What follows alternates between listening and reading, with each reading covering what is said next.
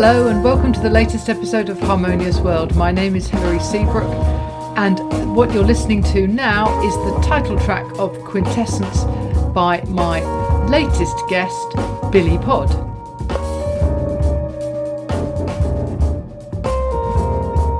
Billy is a Greek drummer who's made London his hometown. Billy has worked with friends of Harmonious World such as Rob Luft, Jim Mullen and Dave O'Higgins. I'm very much looking forward to my conversation with him and hope you enjoy listening in. Hello. Hello, Hilary. How are you? I'm good, Billy, thank you. How are you? Great. Nice to meet you. Yeah, you too. Nice to meet you, Yeah, we have some mutual friends. You know Matt, of course, right? Yeah. Matt yeah. Rob Luft? Yeah, Rob Luft. And, great. Yeah, and Dave O'Higgins, I played in a band with about 40 years ago. Wow, amazing. I know. Wow. I played with Rob and Dave 2 weeks ago or 3 weeks ago at the Isle of Wight Festival. Oh, right. Yeah. That was nice. Yeah. So that's the last time I saw Rob and Dave. Okay, very good. Yeah, they're amazing. You had a great time. It was a great time. I can imagine, yeah. Yeah. It was really nice. So let's talk about Quintessence. So I recorded this album last November. It's almost a year ago. The music was composed during the lockdown mostly. So I had like the first couple of compositions composed during the lockdown. And this is where I actually met Tom Ollendorf and Mirko Scarcia and Rupert Cox, the whole band. We were doing some sessions during the lockdown.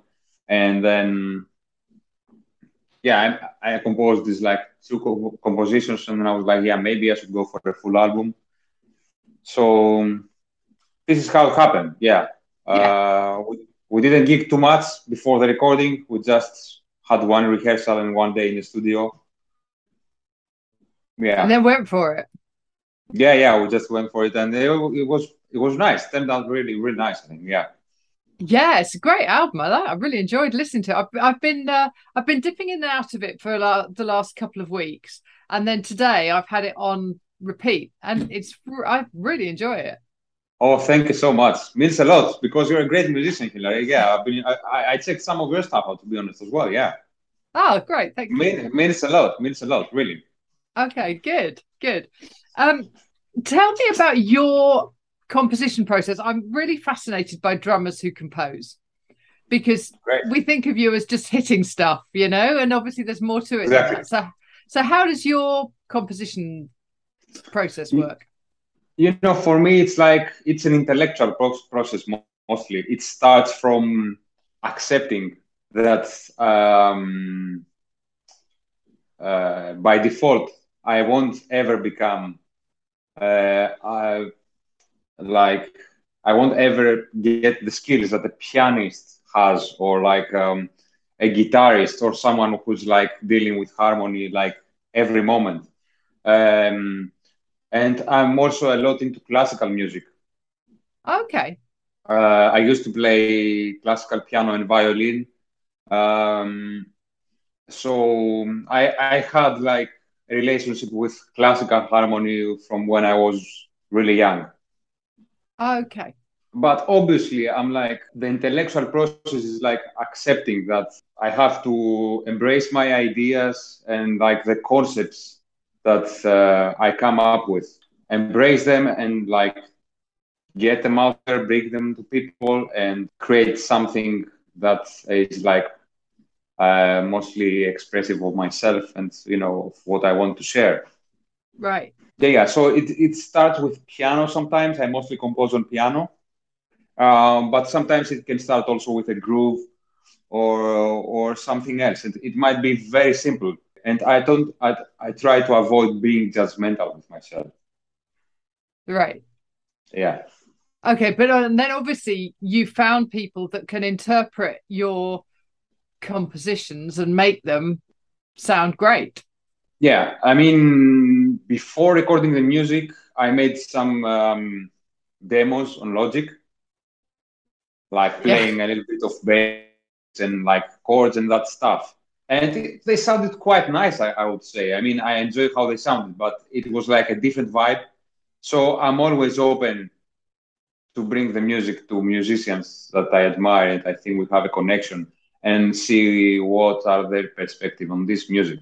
Because I believe the music is mine until it leaves home. When it leaves home and it becomes part of a rehearsal or something like that, it's not mine anymore. It's like it's the group's, you know? Yeah, very good. Excellent. So the track Quintessence, I really like, and obviously that's the title track. Why is it called Quintessence? I'm like a lot into philosophy, and like I'm reading books about philosophy, and I like to find. I'm really fascinated by finding connections between the words and sounds and concepts and all of this stuff. And I was reading this book. It's a theory book called The Harmonic Experience by W.A. Matthew. Okay. And it is like a very interesting book about harmony, and it's not like the West classical music harmony theory. It's like it's a really broad approach to harmony, starting from intervals and from the Pythagorean system. Okay. Oh yeah. Right. Yeah. So it really takes you through some exercises to play some simple octaves or fifths that you can sing the overtones of the notes. So I was like, I was getting more into trying to grasp and understand the energy, the vibe, and like the feeling that I get from the harmonics and from these kind of intervals. And you know, combining that with philosophy, it made me think that there is something bigger. You know, that it interconnects like communication and music and sound. And sometimes you can play the same chord, but it interacts in a different way in other contexts and with other people. So there is a special element, which is in quintessence. It's like in ancient Greek philosophy, it's the fifth element that permeates all nature and that stuff. So I thought it would be a nice parallel to the music and what's happening, you know. Yeah. Great. That's brilliant. So, yeah. So where did you actually do the recording? I recorded the album in Lightship 95. It's a boat actually in Thames River in Canary Docks. Oh, okay.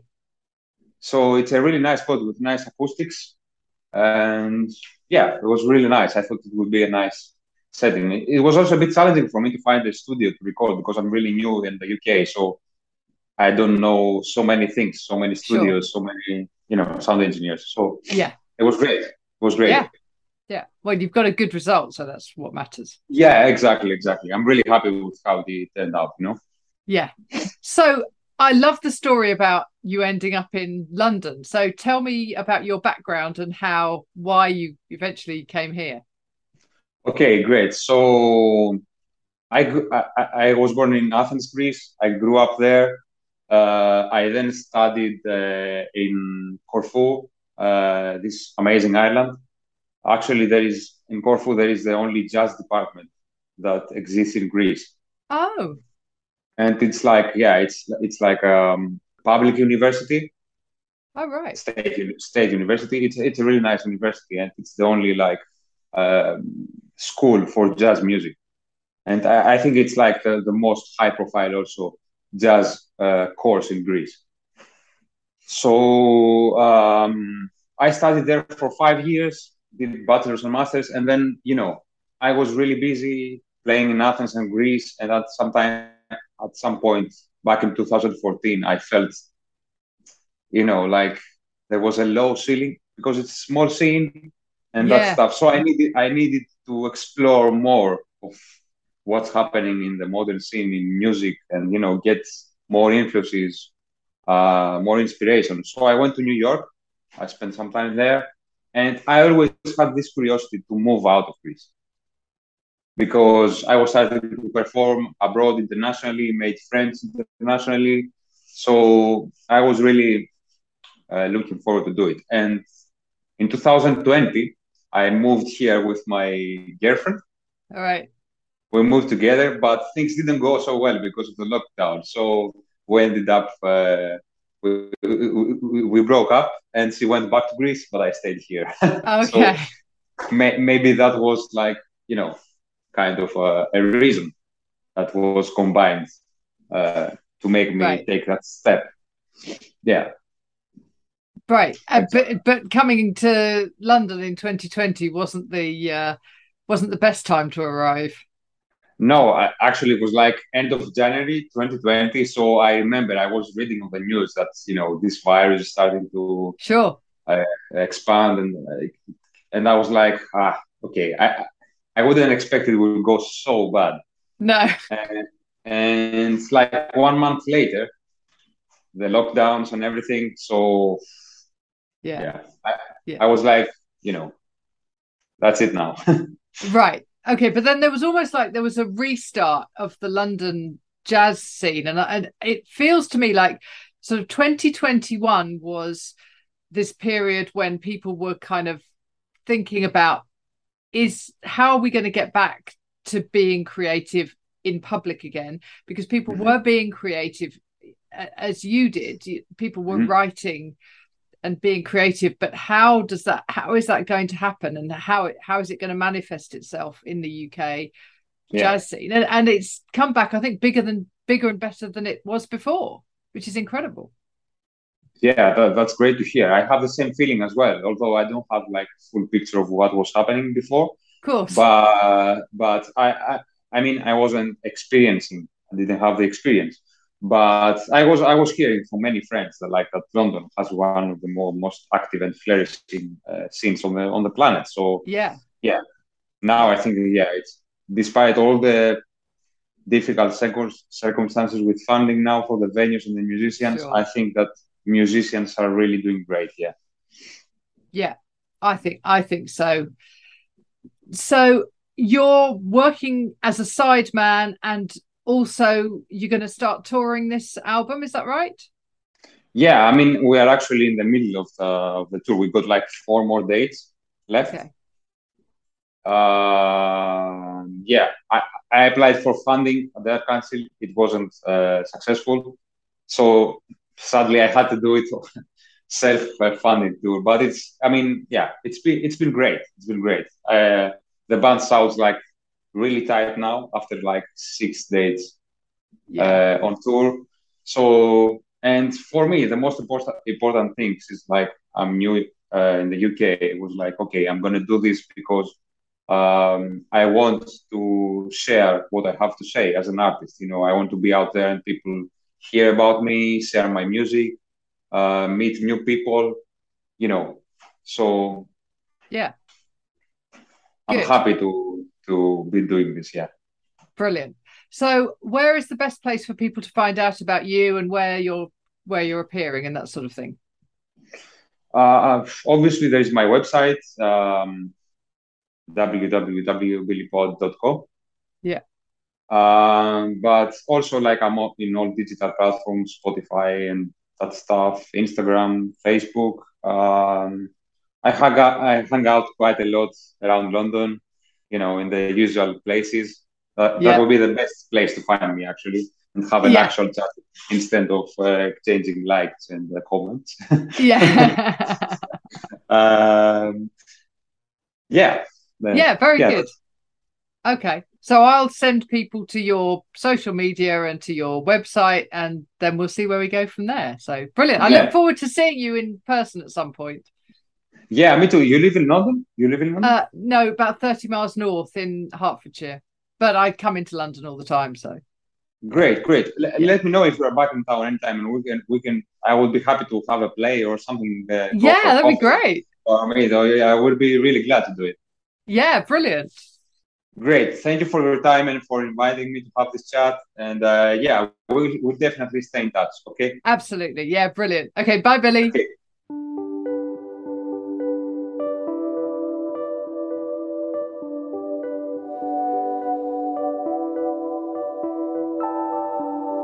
So that was my conversation with Billy Pod, whose album Quintessence is out now.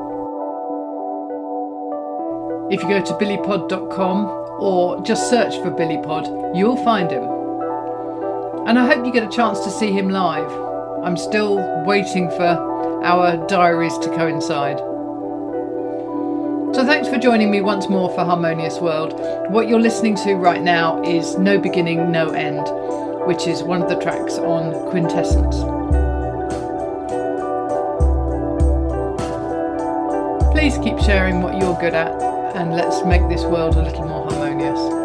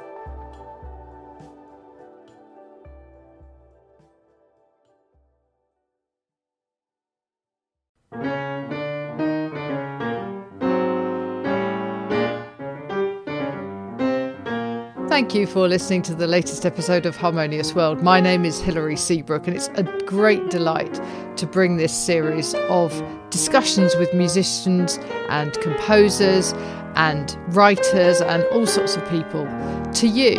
Obviously, there's no point in having a podcast if people aren't listening, and I'm very grateful to my listeners for doing so. Thanks also to Joe English for composing and performing this new theme tune. So wherever you get your podcast, you can leave a review.